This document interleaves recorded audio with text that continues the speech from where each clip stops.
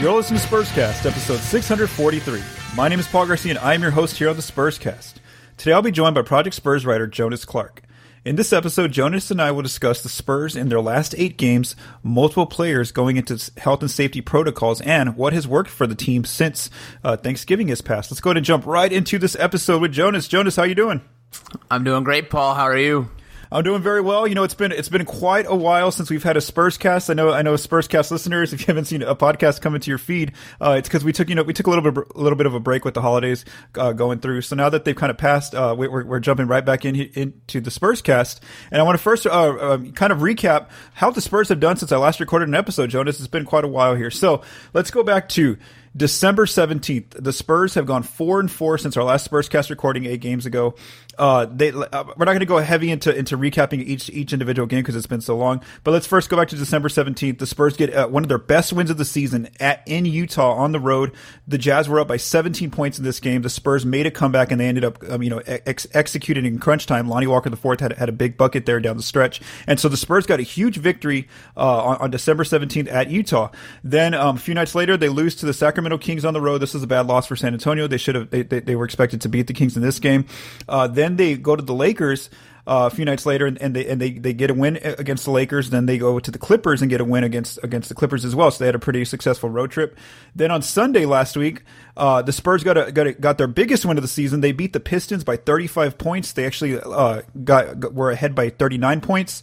This is important because this is the first game that the Spurs were without DeJounte Murray because he had got placed into health and safety protocols for this game and has been in those situations ever since. The Spurs were favored by 9.5, so basically they took care of business. Detroit was missing like 12 or 13 players. They were able to get 8 or 9 players to actually have a game. But again, the Spurs rolled in this game at home. Then on Monday this past week, the Spurs lost by 6 to the Jazz. Utah was favored by 7.5, and the Jazz, got a pretty comfortable win here. The Spurs were without Murray, the Jazz were without Donovan Mitchell, but Utah still took care of business on the road against San Antonio. Got some revenge after the Spurs beat them in Utah. Then on Wednesday, the Spurs and a Miami Heat game was postponed. This is the Spurs' first postponed game of the season because the Heat were unable to get 8 players available for this game on a Wednesday. So this game will be rescheduled. We don't know when, at some point either during the season or else after the season. And then on Friday, the Spurs lost. They were on the road in Memphis to begin a 7-game road trip. They lost to the Grizzlies by 13. Memphis was favored by 5.5. They led by as many as 19. The Grizzlies were missing a bunch of players. The Spurs were missing Murray and Devontae Cacok, and so Memphis won this game. And then the most recent loss for the Spurs was a pretty bad one. They were on the road against those same Pistons, and they led by 17 in this game in the first half. Detroit makes a comeback, and they goes to overtime, and what's his name? Sadiq Bey makes a crazy corner 3 where Derek Walton Jr. threw him the ball in the corner. He was guarded by Jakob and another Spurs player, and the ball went through Jakob's legs. Bey caught it somehow, and then still put up the corner 3 and got it to go in. And so the Pistons made that comeback victory against the Spurs. So I know that's a lot of information there, Jonas. What have been your thoughts on these last 8 games? That the team is really still just trying to figure things out. This is the definition of a young team, right? One of the problems with the Spurs the last couple of years has been how they play to the level of their competition. They play great against good teams, and they kind of play down to not so great teams, with the exception of the huge blowout win against the Pistons. It's been more of the same thing, especially without the leadership of DeJounte. Seeing Keldon step up the last few games, even when he was struggling in last night's game against the Pistons. And I think it was him defending with Jakob on that final shot against Bey. Mm-hmm. But the ball was still designed to go in the hands of Keldon Johnson down the stretch. So without DeJounte out there, it looks like Keldon is for sure the primary option 1 without DeJounte. But that's the... Yeah, it's frustrating to watch them. Yeah, why can you play so well against the Jazz? Why can you beat the Lakers and then you lose to the Kings, right? But they're still learning how to, mentally prepare, I think, for every single game. It's really easy to get up when you're an underdog, when everybody's counting you out and you have something to go out and prove. But it also, to steal from a local phrase from Coach Traylor at UTSA, they kind of eat the cheese, against these bad teams. I put that in air quotes, the lesser teams in the NBA, like your Kings, like your Pistons. And like you said before, everything's just kind of muddled up in the NBA. So what's good, what's bad, we kind of don't know, and the Spurs kind of fit that mold for the NBA this season as well. Yeah, no, for sure. You had a great point there. And Bryn Forbes kind of mentioned that. He basically said that once they went up by 17 against Detroit, they kind of took their foot off the gas. Even Jakob Poeltl, I think it was, and then I know Coach Pop made a comment basically about when that loss to the Kings, where basically it looked like they had turned the corner. They were going to start, taking those teams that are struggling or are missing a lot of players more seriously, and they haven't been doing that in those two losses. At least that showed. So now let's go through some other details on the team on how they're doing, now through the season. So they actually surpassed their expectations in these last 8 games. Vegas had them going 3-5. The Spurs ended up going 4-4. So where are they right now? Through 35 games, they are 14-21 in the season. They were in 10th for most of these last 2 weeks. However, that loss against Detroit did push them back to 11th. They're not too far still from being one of the teams right there in the middle of the pack for the playoffs. They're only 4.5 games behind the Denver Nuggets for 5th out west. Overall, though, we look at their record. They're 8th. They have the 8th worst record now that they've been playing better. So that's not good for their lottery chances. They have a 26% chance at the top 4 pick if they're 8th right now, and then a 6% chance at number 1. So their lottery odds have kind of decreased now that they've been playing better basketball. They've really made a huge jump on offense over the last month and a half here. They're moved up to, they're now 11th on offense. They were a top 10 offense for a few days here. They moved up 7 spots since the last Spurscast. Defense has kind of stayed the same. They're right where I had last recorded 2 weeks ago.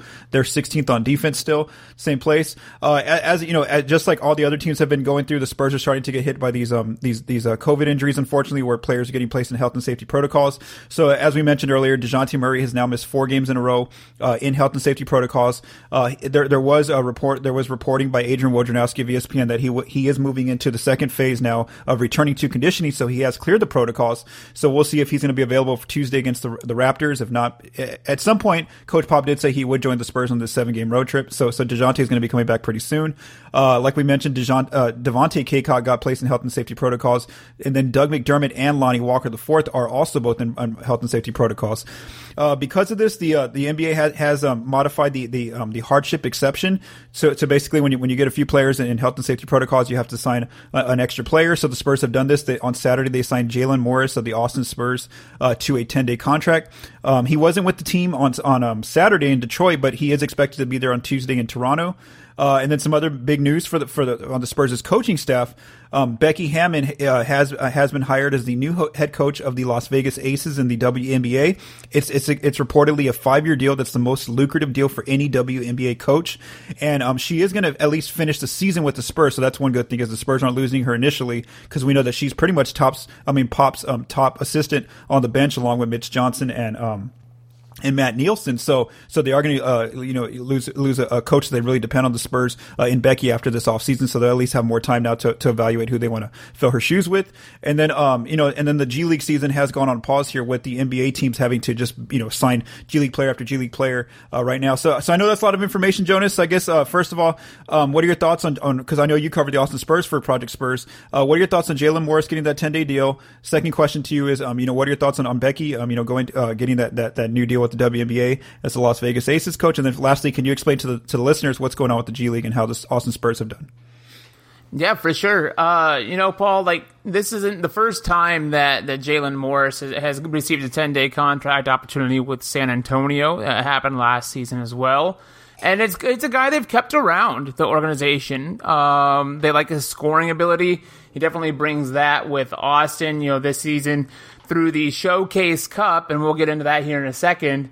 But in the Showcase Cup, he averaged 12 points per game, 4 boards, 2 assists, and that's playing as a second fiddle kind of role, as the primary focus throughout the first 13 games or so for Austin has been the development of Joe Wieskamp and Josh Primo and Devontae Cacok, as it really should be, as those are Spurs players that need to be getting developed and ready now. But I think that with the loss of Kaycock, really opens up that opportunity for San Antonio to bring up somebody who's very familiar with the organization, has spent time not just with the Spurs organization, but with San Antonio specifically. And I think that's where Jalen makes that perfect fit. I think if it wasn't him, then the organization might have looked at maybe like a Caleb Johnson, who has also spent time on the Summer League rosters playing with a lot of the guys like Lonnie and Trey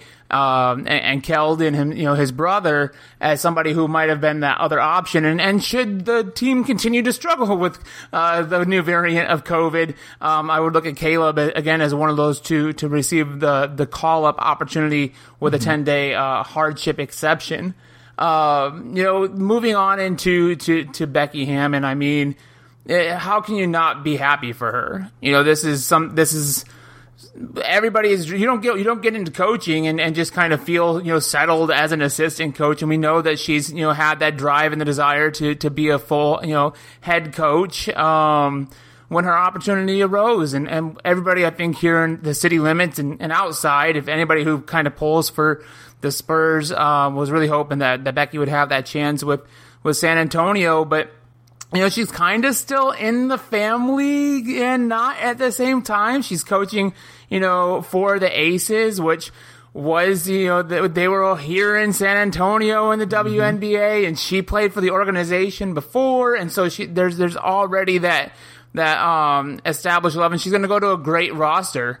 And she'll have a great roster to go ahead and coach up, as they were just in the WNBA championships, or running for one, I'm sorry. And she's going to have a great opportunity out there. So you're really happy for her. I was really still, we're still going to have to hold off on the NBA side, waiting for that first female head coach. I can't expect that should, be Pop's last season that, Becky would, go ahead and pull a Josh McDaniels from the NFL side, like what he did to the Colts, and back out of the deal because he now had, the coach in waiting in New England. I think that, I don't think that Becky would do that to the Aces. It's not in her character. So, really, really proud of her. But, disappointed at the same time because you can see how much this young Spurs roster really, enjoys having her as an assistant, and how she's able to, work in and the chemistry that they have as an organization. If you'd like, Paul, I can go ahead and set up the G League season where we're kind of at now as well. I know don't want to ramble on here. No, you had a great point, and I was trying to think of a quote that Coach Pop had. Basically, it's along the line with what you said about the players, gonna miss her, especially. He said something along the lines we really have learned to depend on her, everything, like I said, she's probably has now. I know Chip England's been there. He's been with Pop, but he never wants to be the guy who goes to the front of the bench. He's more so there as a supporting role as an assistant coach. So he's probably been the most tenured coach on the staff right now. But aside from Chip, it's Becky Hammon, and she's one of those coaches that he's really dependent on now that a lot of his the other coaches, the assistant coaches, have moved on throughout the years, like Ime Udoka, Tori Messina, all those coaches. It's now Becky who's Pop's lead assistant at this point. And so they're going to lose a lead assistant here. Mitch Johnson's only been, I think, 2 or 3 years now as an assistant coach on Pop's bench, and then Matt Nielsen just barely got moved up to the front of the bench here. So I think that the players and even the coaching staff are really gonna miss her and everything that they relied on from her in her coaching. If you can go ahead and set up the listeners with what's going on with the G League season, because I know they're going on a pause here. Yeah, and the league is set to begin this week and resume with the regular season. So everything to this point, all the highlights that you've seen from the Austin Spurs, the stats with Primo, everything like that has been the Showcase Cup, which is the tournament to open the season. New format by the G League.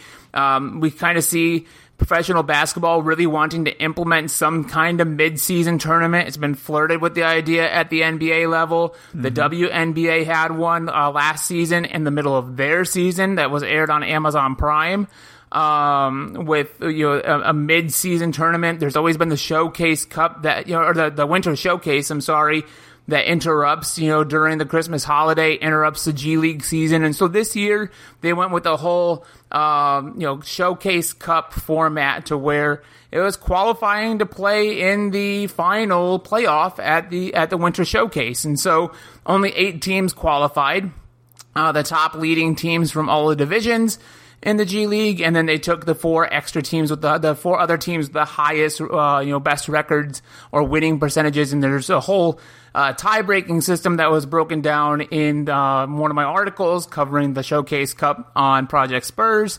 And so now that we're done with the Cup, you had the Blue Coats, the Delaware Blue Coats of the 76ers organization. They won it right before Christmas holiday. And then the season was supposed to begin on December 27th, the regular season, 36-game schedule. And the NBA has decided to delay the start of the season because of the impact of COVID-19 still going through the NBA. As rosters, like the Spurs right now, are really becoming depleted, there needs to be some kind of a player base. And that's what the G League is there for. To keep guys fresh, to have the opportunity to showcase their talents, and receive in-season opportunities with clubs, by way of 10-day contracts, rest of the season contracts, and so on and so forth. And so now that's really being utilized. So you're seeing a lot of G League call-ups.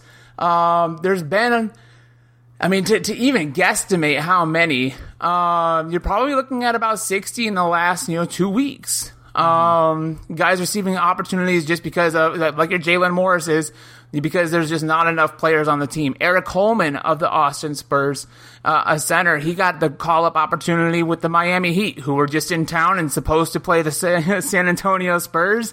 And the NBA advised Miami to look at the Austin players as an opportunity to fill out their roster so the game wouldn't have had to be canceled. Of course, we know the game didn't get played, but Eric Holman is still, having his opportunity with Miami right now. So we're going to get started with the season here this week. It was supposed to be a series with the Lakers, the South Bay Lakers, that was supposed to be a back-to-back game from Tuesday to Thursday, but with the season not officially tipping off until Wednesday the 5th, the Austin Spurs' first game is going to be Thursday, January 6th, so they will have to make up games, a 2-game series against the Texas Legends, and then a game against home games against the Stockton Kings and the South Bay Lakers at some point later on this season. But we're going to get tipped off this week, and what that roster is going to look like is anybody's guess right now, just like the rosters across the NBA. And is there still a chance? I think there is still a chance, right, that gets moved still, because I don't know if teams are going to be ready this week to start playing basketball. G League teams, should I say? Because I just looked at the transaction wire today in the NBA, and there's a bunch of players still being signed. We saw that case with the Pistons last night in that game where majority of their team was a lot of players in the G League. So the NBA reserves that right to continue to continue to delay it and continue to delay it. Which is difficult for the fan base, I think, of G League teams, right? Because you, especially coming out of the holiday, you take a break away, and then you run the risk of out of sight, out of mind. And I think that's a little bit dangerous from the fan standpoint. Of course, we don't know how the fan side of things is going to continue to be a factor. You look at the Toronto Raptors, and they just played a game the other night without fans. So as this is a very fluid situation, and I know that Commissioner, Silver said that he doesn't want to delay the season. We don't want to push pause, but a lot of this is really starting to feel like, March 2020 again, in the rest of the world, sure, but, here in the sports side things as well. So that's going to be up to the G League, if they can feel like they can fill out rosters. And then, the movement of players, because you also have to make sure that as players are coming back to their G League affiliates, or just back to the G League in general, that, you're not bringing, COVID cases into the G League at that point too. Hockey fans, DraftKings Sportsbook, an official sports betting partner of the NHL, has a no-brainer offer that'll make you a winner once any shot gets past the goalie. New customers can bet just $1 on any NHL game and win $100 in free bets if either team scores. The NHL got rid of ties in 2005, so someone is going to light the lamp. If Sportsbook isn't available in your state yet, no worries. Everyone can play for huge cash prizes all season long with DraftKings Daily Fantasy Hockey Contest.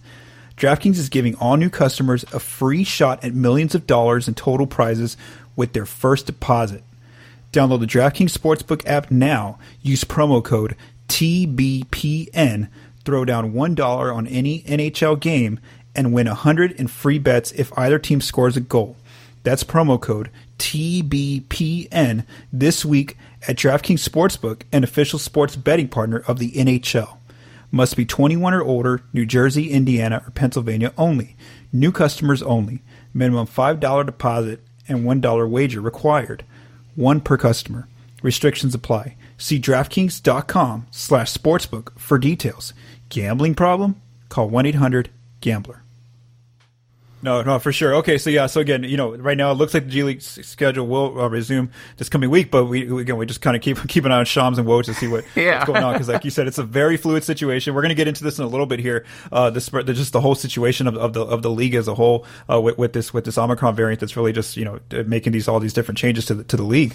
So before we go into that though, I want to go to our second topic here, Jonas, and this is just kind of discussing how the Spurs have been playing ever since the Boston game after Thanksgiving. This is kind of when this team kind of turned around their season. And I know that right now, in present time, they are on a 3-game losing streak. It doesn't look great. But when they're whole again with DeJounte Murray present and more all the rotation players, this is a pretty good ball club that we're seeing here right now. So since that Boston game back on November 26th, the Spurs are 10-8 in their last 18 games. What has really changed here? It's really been their offense. They moved up to 6th during this stretch on offense, scoring 114.6 points per 100. Their defense is also 9th during this stretch, but I would say their defense is very roller coaster-ish, where some nights, yes, they look like a lockdown defense. They hold their opponent below 100. Then other nights, they're giving up 120, 130. I mean, so again, the defense for me has been kind of shaky still even during the stretch. It's really been the offense that's turned around here. And so what have I noticed by looking at some of the data?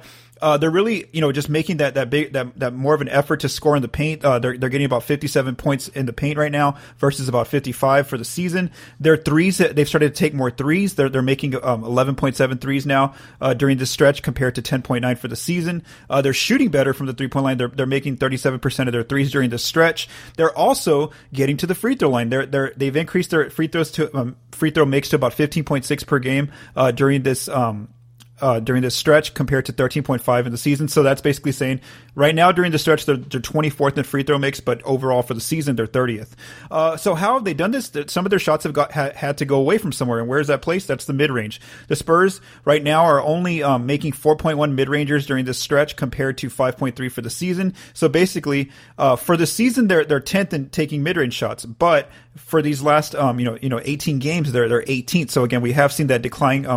It's an intentional decline to make sure that they're not taking as many mid-rangers. And then also we do see that their wide open threes makes and accuracy have also increased. So when I look at the players now, for the season, but then compared to these last 18 games, I really want to see what's sticking out right now. So let's go through how the players are doing. The first player who's really helped out with the offense is Derek White. Just him getting back to turning into Derek White again. He's really made an improvement here. Right now, during the last 18 games, he's scoring 17.6 points per game. He's the leading scorer on the team during this stretch compared to his whole season where he's only averaging 14.5. He has also increased his free throw attempts. So Derek's pretty much the big reason why the team has seen an influx in free throw attempts. DeJounte's still being DeJounte, just playing at that all-star level, almost putting up triple doubles every other game kind of situation. So DeJounte is still being awesome. Keldon's numbers are very much the same. We know that he's gotten his 3-point shot together. He's been really good. One concern that I've seen in his numbers is that he takes most of his shots in the paint. We know that about Keldon. He's a very aggressive player on the drive. 63% of his shots come in the paint, but he's one of the few players. He and Bryn Forbes are the only two players in the rotation that score less than a point per shot. So basically, he's not being efficient when he does go in the paint. That's a little concerning considering that Keldon likes to go in the paint. That's his main shot. Doug McDermott's been awesome. During the stretch, he's basically, I put Doug being Doug here. Lonnie Walker IV, his 3-ball has returned during the stretch. He's shooting 35% in the last 18 games. Jakob Poeltl's been doing Jakob Poeltl things over the last 18 games. Bryn Forbes has been a real spark off the bench. Right now, during these last 18, he's scoring 11.6 points per game compared to normally during the season, he's scoring 8.6. And we saw him being a huge factor for the Spurs with DeJounte Murray out there in crunch time yesterday, where he right now for the season, he's shooting 4 or 5 from 3 in crunch time.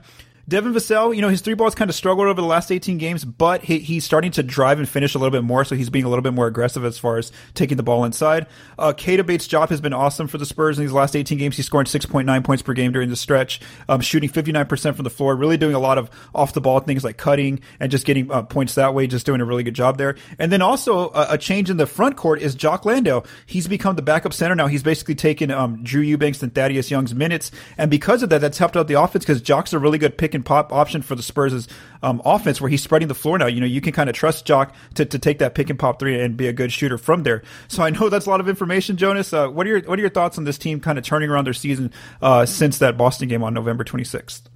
Yeah, no, I think that, the three ball is definitely what's really taking off. And that I think that feeds right into the offense, the offensive output, increasing their offensive standing, increasing. And to me, it really comes back to, and I know you've been sharing a lot of the stats, the percentages as to how Keldon has really turned it around, from the perimeter, when he started the season, and then as the season has progressed, and he's really become a sharpshooter. And last night he hit a key 3-point, from the corner. If I'm not mistaken, it tied the game or might have given the Spurs a 1-point lead. But the other factor in that 3-point game is Bryn Forbes. He's doing what he was brought in to do, shoot 3-pointers.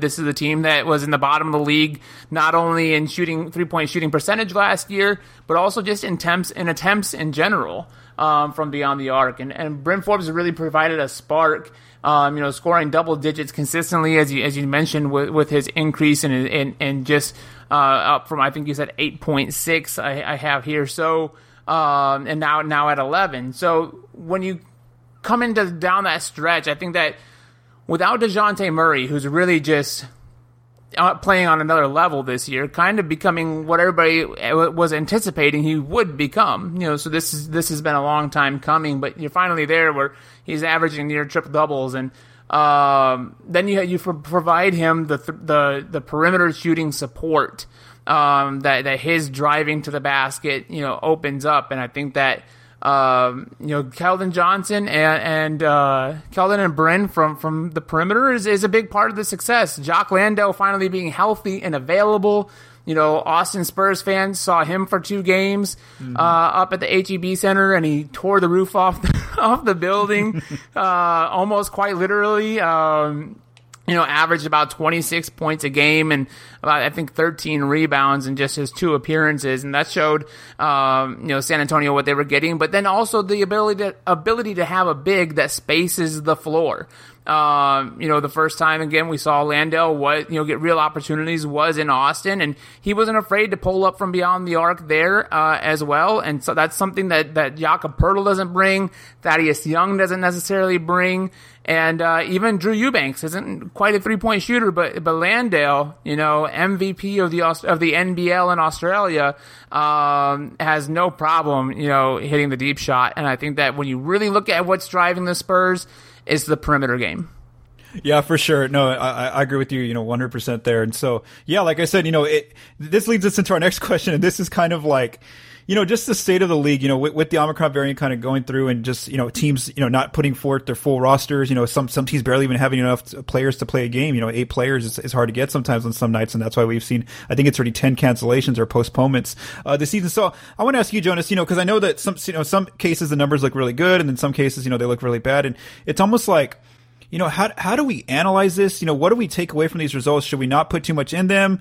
Are teams just basically trying to get through this part of the season and hoping that things get better? Because when I'm just talking about the Spurs in particular, in these last 4 games, we know that DeJounte's been out. But then, when I look at other teams' rosters, like that first game against the Pistons where the Spurs were up by 39 points, the Pistons barely had enough players to play a game that night. Then the Miami Heat, I was like having to write down on pen and paper exactly who's available for Miami before that game got postponed. We saw that also with the Clippers. They were missing a bunch of their players as well. And then there was another game that the Spurs recently played in where the other team barely had enough, or they had like 13 guys out or something like that. So, and it's not just the Spurs playing these teams, but it's also other teams playing these kind of teams. And I just want to get your thoughts. What should we, how do we just evaluate this time period? It's almost like nothing. It really is like nothing we've ever seen before in the NBA. Yeah, I mean, and it's not just in the NBA either. It's across all sports. Mm-hmm. Hockey had decided to postpone because they were having a lack of players available. In the NFL, you never know who is going to test positive from one week to the next, and of course, the NBA being a nightly sport.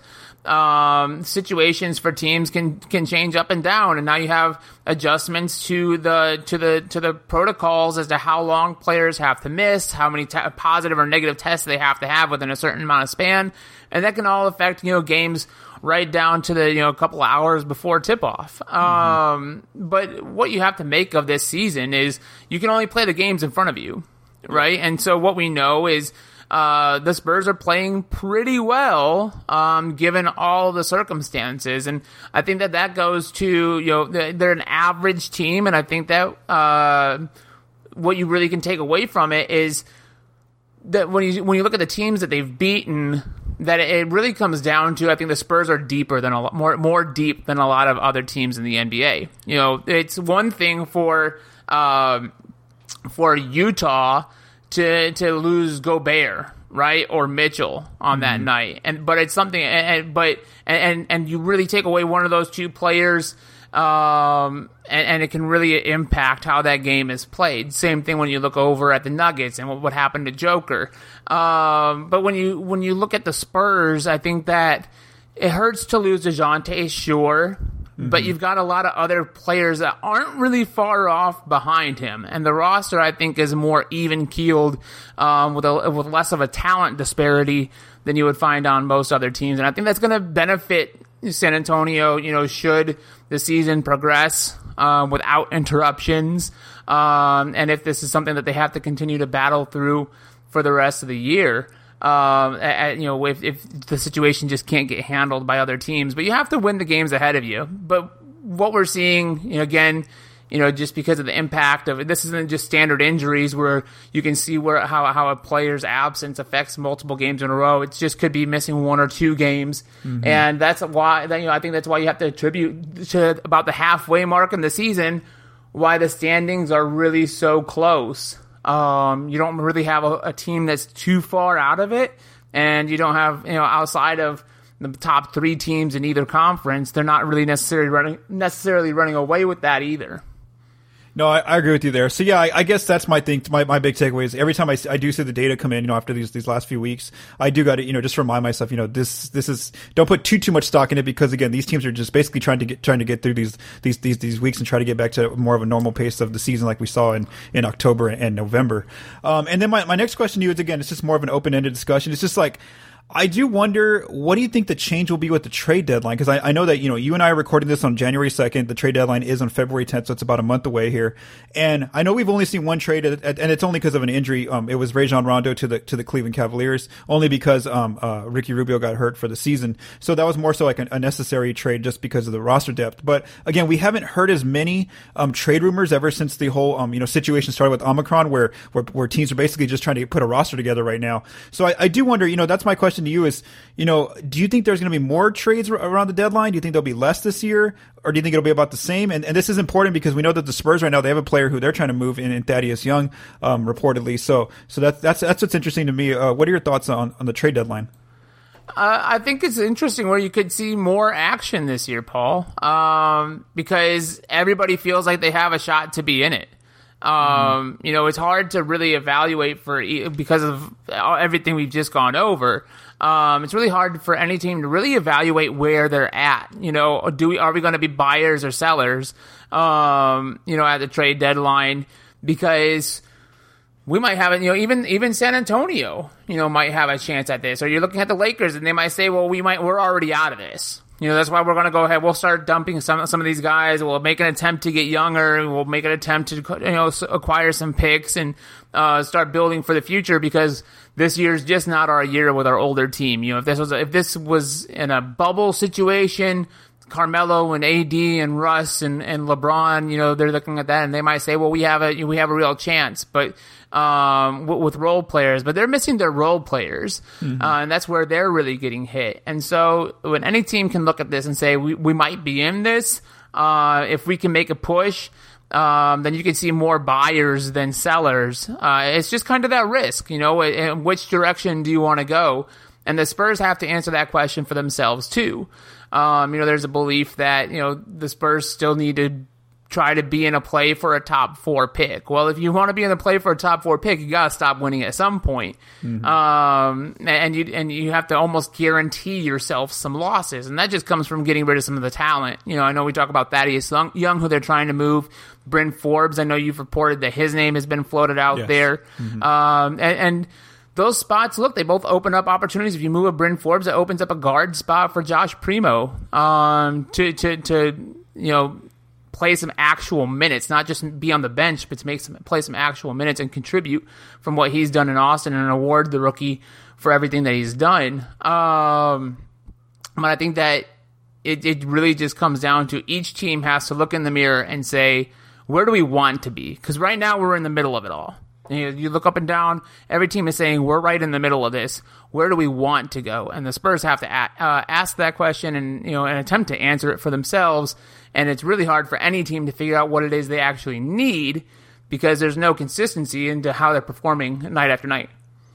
Yeah, see that's again why just the inconsistency is why again I'm very just kind of wondering what's going to happen here at the deadline because the fact that like you said it's hard for these basically since mid-December on it's been hard for any of these teams to kind of figure out what kind of team they have at this point because everything's kind of just went different ways. So I think it'll be just interesting to watch what happens at the deadline.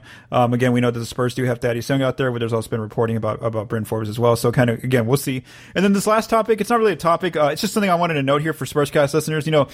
Since it is not the off season, but it's kind of vacation time for me personally. I have just I wanted to kind of update my cap sheets and get them all together and figure them out before the trade deadline comes next month. And so as I was doing this, I was noticing that, a few teams have very low payrolls right now, and they're actually some of the teams playing pretty good basketball. And that's really just, speaking to the organization and the fact that their player development is going really well. So I just want to throw a little shout out here to 3 teams here. They're not doing so hot, but again, the fact is at least they're not paying a lot of money. So that's the Oklahoma City Thunder.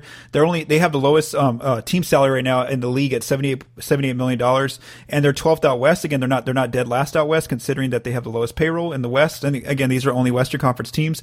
Then I want to throw a major shout out to the Memphis Grizzlies. They have the second lowest payroll in the NBA in the Western Conference, and they're the 4th seed right now. Again, they're playing very good basketball. We saw them beat the Spurs pretty comfortably the other night. So Memphis is just done a really great job with player development and drafting and things like that. And then also the Spurs who are doing very well. They have the 4th lowest payroll out west, $117.9 million. And they are, right now, I would say they were 10th basically. They're a play-in type team because I know right now they're 11th, but they were a play-in team for the last 2 weeks here. So again, the Spurs, considering that they don't have a lot of stars, being paid that kind of money on this team, their player development is doing very well. With all those young players that I just mentioned a while ago, they're just showing that. And then I would just say one of the teams that's in a pretty rough spot right now is the Portland Trailblazers. They are one of the highest payroll teams. They're a tax team right now, $139.6 million, and they're 13th out west. So they're doing worse than OKC, San Antonio, and so yeah. I mean, just they've kind of gone the wrong way here. Did you have any comments? I mean, again, for me, it was just kind of cool to see that the Spurs, the Thunder, and Memphis have really done a great job with at least for the direction that the financially that they put into their teams and the fact that their player development is kind of showing here. No, yeah, and I think that's really the whole point. But all 3 of these teams, what that shows is not only are they performing well, but they're going to have the opportunity to go out and get some key pieces, this off season as well. And when you look at the trade deadline and what it could look like for contracts and stuff moving forward, that knowing that they have the flexibility, and these are the teams, that could look at an opportunity at the trade deadline and say, we can take on a player who still has a couple more years on his contract, to really help us get over this hump and compete from the middle of the pack and separate from everybody else who's essentially near a 500 record. So would it be? And I understand that the Spurs have a hard time. Historically, it's a belief that the Spurs have a hard time attracting talent down here. But if you can go out and make something happen at the trade deadline with somebody who has a couple more years on the contract that can really contribute, because the Spurs, again, are one of those teams who, fortunately, you do know what you have here. You can see the development of Keldon. You can see where DeJounte is at in his career. You can see how Jakob has grown year after year. Jock, what Landale provides in the future, we're seeing a small sample size of him, but it looks good. And if you can continue that, and you have the Australian experience to carry that over from as well. And so you can say, okay, well, we can take a shot now, and we have the money to do so. So I think it is something rather important to look at. And I think that you could even look at the Pelicans could probably be performing better if they had Zion. Mm-hmm. That 116 million left, and I don't think that they'd be in the 14th seed right now if they had Zion Williamson. So they too could be in a better projected spot moving forward.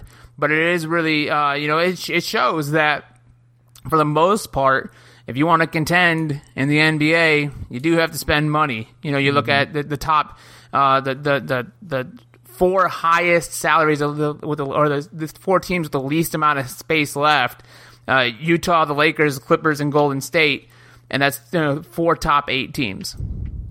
Yeah, for sure. And that's also shout out to the Phoenix Suns, who have done a pretty good job. $128.4 million. They're kind of in the middle there, and they're the second seed out west. But again, we know that a lot of their young players are going to get some different deals coming in, kicking in soon with their extensions. But yeah, so again, one of those guys they have yet to pay for. Yeah, they have yet to pay him. DeAndre Ayton, so that's a question mark. But yeah, the other players like Chris Paul and Mikal Bridges and all those other players. But yeah, so again, I just want to note that Spurscast, this is the fact that this team has done a pretty good job with their player development, along with Memphis and some other teams. Just showing again that that the salary wise they're some of the bottom salaries in the Western Conference, but yet they're actually some of the teams playing pretty good basketball right now. All right, so before we close out this episode with Jonas, don't forget to visit ProjectSpurs.com.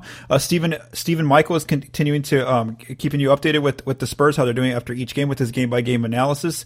The draft is still a few months away, but Benjamin Bornstein is continuing to evaluate different college prospects in his Spurs Prospect Watch series. Each week, Rocky Garza Jr. gets you prepared for the upcoming week of Spurs basketball with his weekly previews.